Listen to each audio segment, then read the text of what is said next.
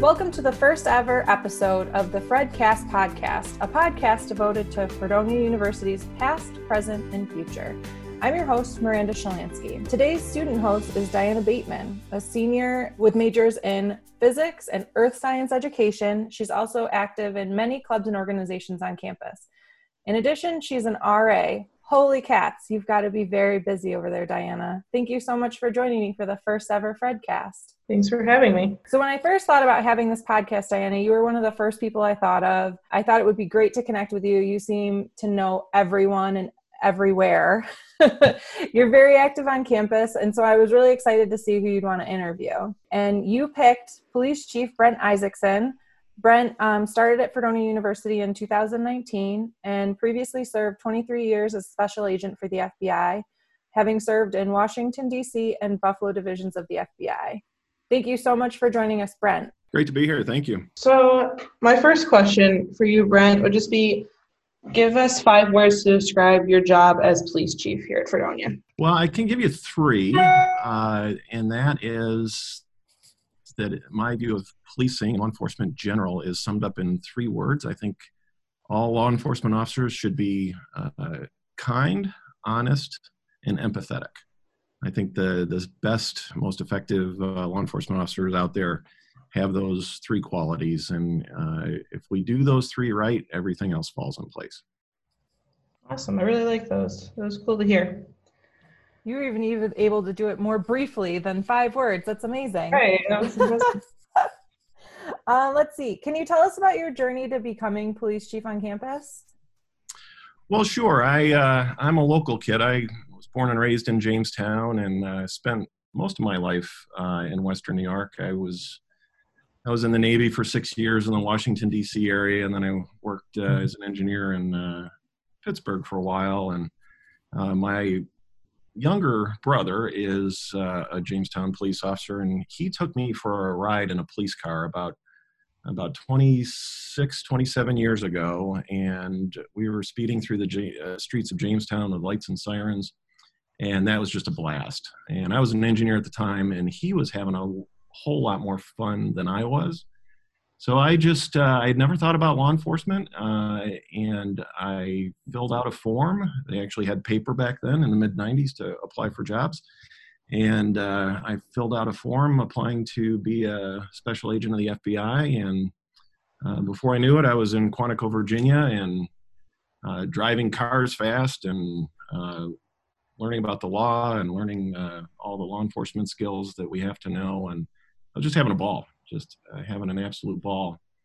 I spent most of my FBI career in Western New York, and during that time, I certainly spent a lot of time in and around the Fredonia campus and got to know the police department here, got to know my predecessor, Ann Burns, very well, and just, always attracted to Fredonia, right? What's not to love about this place? And about midway through my FBI career, I got really interested in the idea of violence prevention. And it turned out after the horrible school shooting in Sandy Hook out in Connecticut, the FBI really worked hard on trying to understand the psychology of offenders who carry out what we call targeted mass attacks. And so I went back to school. I got a master's in psychology and really studied a lot on what causes people to do those kinds of horrible things, and actually, more importantly, how they behave before they do it. And it turns out that there's a lot of ways to prevent those attacks. And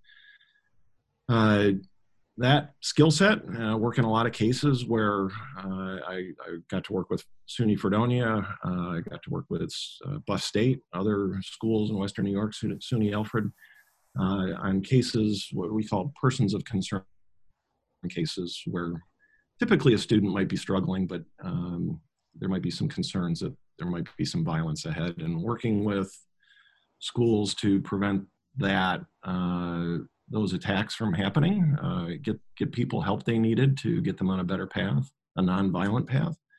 I think all those things just sort of pointed me back to this job. I knew Chief Burns was getting toward the end of her career, and I got very interested in throwing my hat in the ring and seeing if I might be able to succeed her as she left. Wow. So you were an engineer to start and then completely like turned and then did like a master's in psychology as well. Those are like two very different fields. Yeah, and looking back, there's a lot more in the rearview mirror than in the windshield right now as I look at my career. But I think I've enjoyed it more doing two very, very different things. I was doing nuclear engineering in the Navy and really enjoyed that. I was really thinking about going back to grad school to get an advanced degree in engineering. And my brother took me for a ride in that doggone police car. And he, I think he had a big hand in getting me to think about maybe taking a left-hand turn in my career. And I've never looked back. It's been a fun ride. So I know that you have a passion for building connection and community. We've talked about this. I've talked with some of your other officers because I spend so much time there. But can you tell us a little bit more about where that comes from? Well, sure. I think it really ties a couple of the thoughts I've already mentioned, right? This idea that best law enforcement officers are kind, honest, and empathetic, and combine that with this idea of how do we prevent violence? Because when you really think about it, having a police department on our campus is just a tremendous safety benefit. But the officers really, to do their job most effectively and do those things where we can prevent violence and prevent bad things from happening on this campus. How do you do that? Well, you have a lot of positive, friendly interactions with students and with everybody, faculty and staff. But I think the idea is that if for every 1,000 times a police officer has contact with a student, I want 999 of them to be in a non-emergency, non-law enforcement situation. I'd much rather see my officers shooting a game of hoops with some students, or having a cup of coffee, or just hanging out at a college event. I'd much rather see that than an officer dealing with a student who might have been in a car wreck or might have been victimized somehow. Those are stressful, difficult times when people are, if they have an accident happen to them, or if they've been victimized in some way, or actually if they've been caught for criminal activity, right? Very, very negative experience for anybody, but especially for students. If our officers are having those good, positive interactions, and that's sort of the normal, that's the culture that we have on campus, I think what happens then is that if there is a student struggling, that that student might see no resort other than violence to resolve whatever issue is going on. Maybe a roommate or a classmate of that student will say, you know what, I know the police officers on campus, they're cool guys, they're cool people, and I think I'm going to talk to them about this because I trust them, I know them. Breaking down those walls that naturally exist, I think, too often between police officers and the people they serve. I think that's how we really make sure that nothing bad happens on our campus. The risk of that is already low. Statistically, we'd have to sit on our campus for 6,000 years for a murder to happen. I'd like to make that number 6 million years or 6 billion years. And I think the way we do that is just have those really granular, really comfortable connections to the campus community. Awesome. I really like that. I know that I personally connect with a lot of your officers, and I have over the past few years, especially now more so that they are in the buildings more and everything.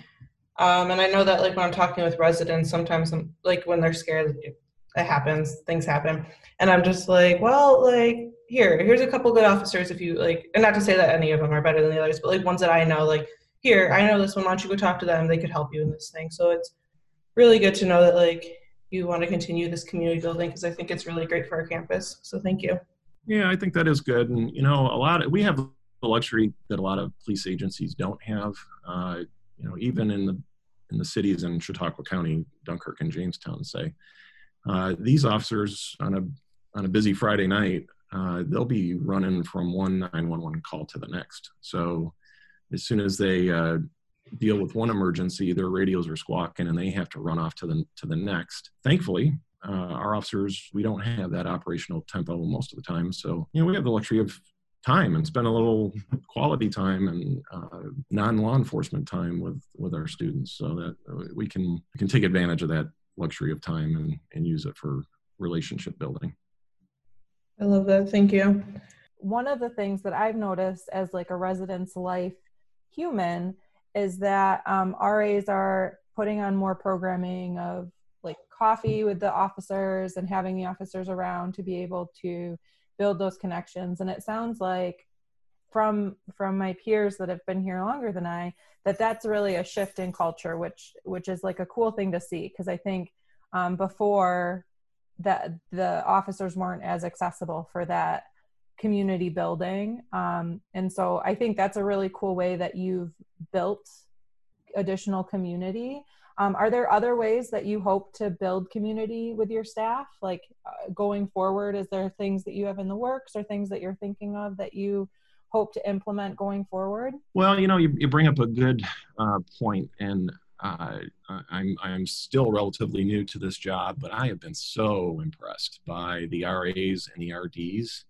And, they're generally young, they're generally early in their careers, and they just so often deal with students who are struggling in some way. And I see these reports and I hear from my officers just about the quality work that the RAs and the RADs are doing to support other students. And just fantastic stuff, whatever might be going on in the personal life of the student. So often that first line of help is the RA that's down the hall. And it's just been good to see that.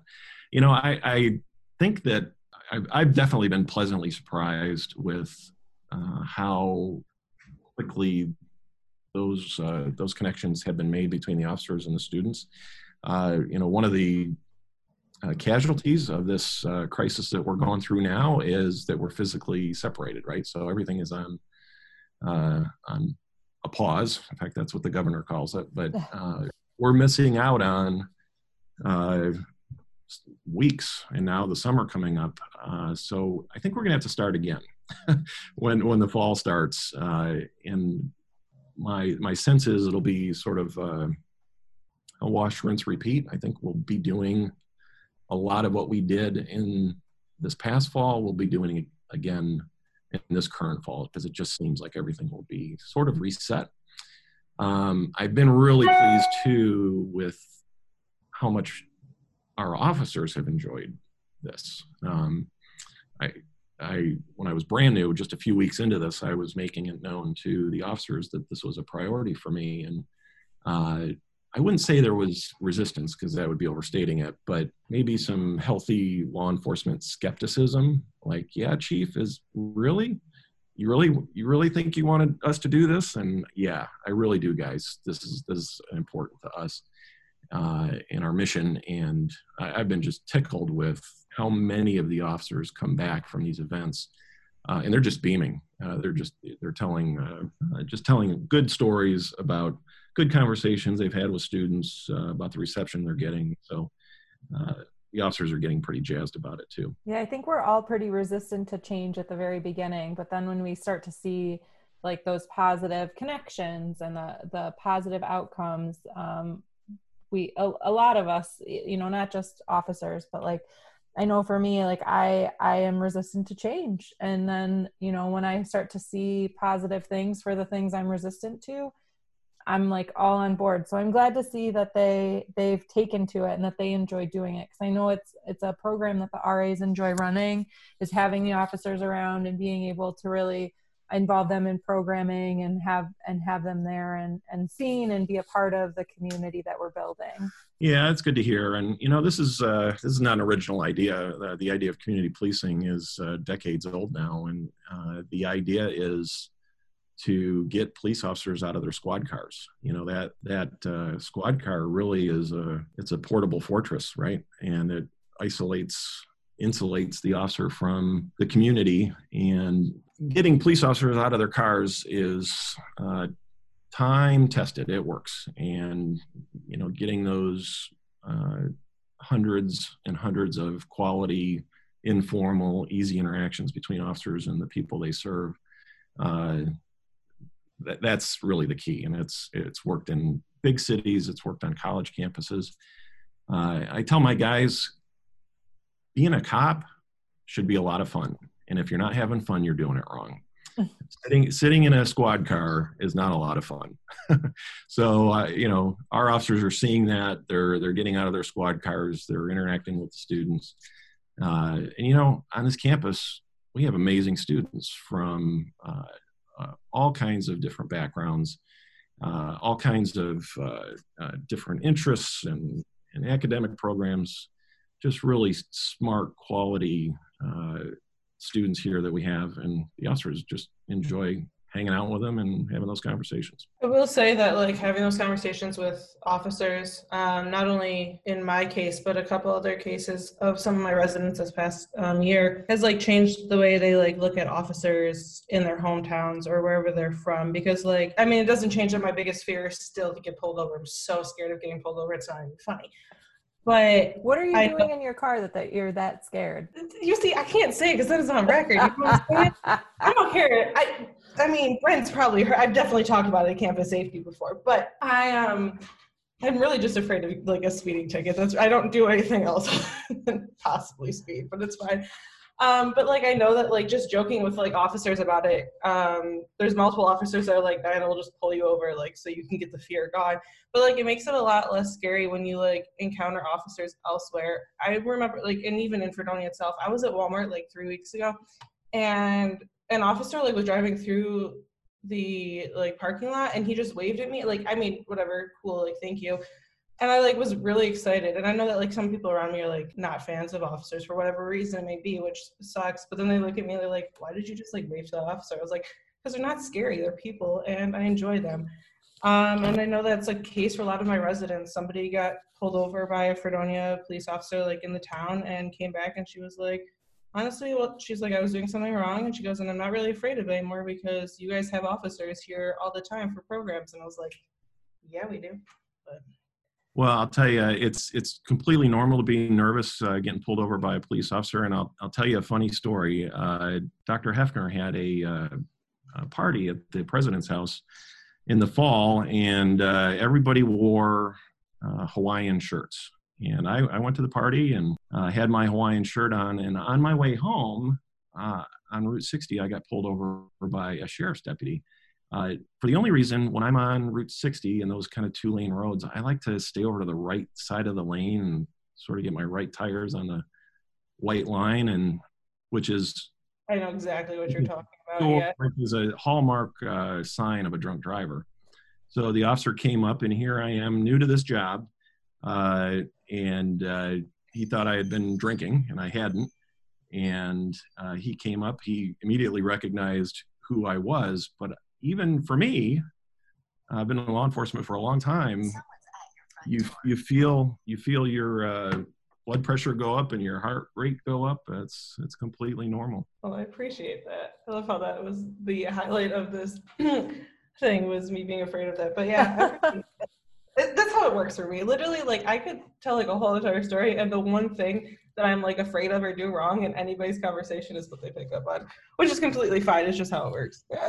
I just get made fun of it for like 4 years. So I'll tell you a helpful hint for anybody getting pulled over, and this might be interested to our listeners, is that officers are always on guard when they pull over a car, because so many bad things happen to police officers during car stops. It's one of the most dangerous things that officers do. So anything you can do as the driver to sort of take that concern for the officer's safety off of his mind, the better, right? So a couple hints. If you get pulled down, especially at night, roll down all of your windows, turn off your car, put your hands where they can be seen. You know, he's looking for hands, and just use a nice tone of voice. Don't be confrontational. If you get a ticket, just take your ticket. You can argue at court if you feel you've been wrongly accused. But you'll quickly see that if you do that, most officers will just give you a warning and send you on your way. And if they see that you're doing those things, they might even ask you, do you have a relative in law enforcement? How do you know to roll down the windows? How do you know to show your hands on the steering wheel or even on the edge of the car door? Those kinds of things will really put an officer at ease that you're not going to hurt him, that there's nothing in the car that'll hurt him. I guess wrapping up, the best piece of advice that you ever received that you think is worth sharing? It's my dad's advice, and he told this to me when I was in my college career and trying to think of, I was going to be in the Navy. I was on a ROTC scholarship. I had to go in the Navy.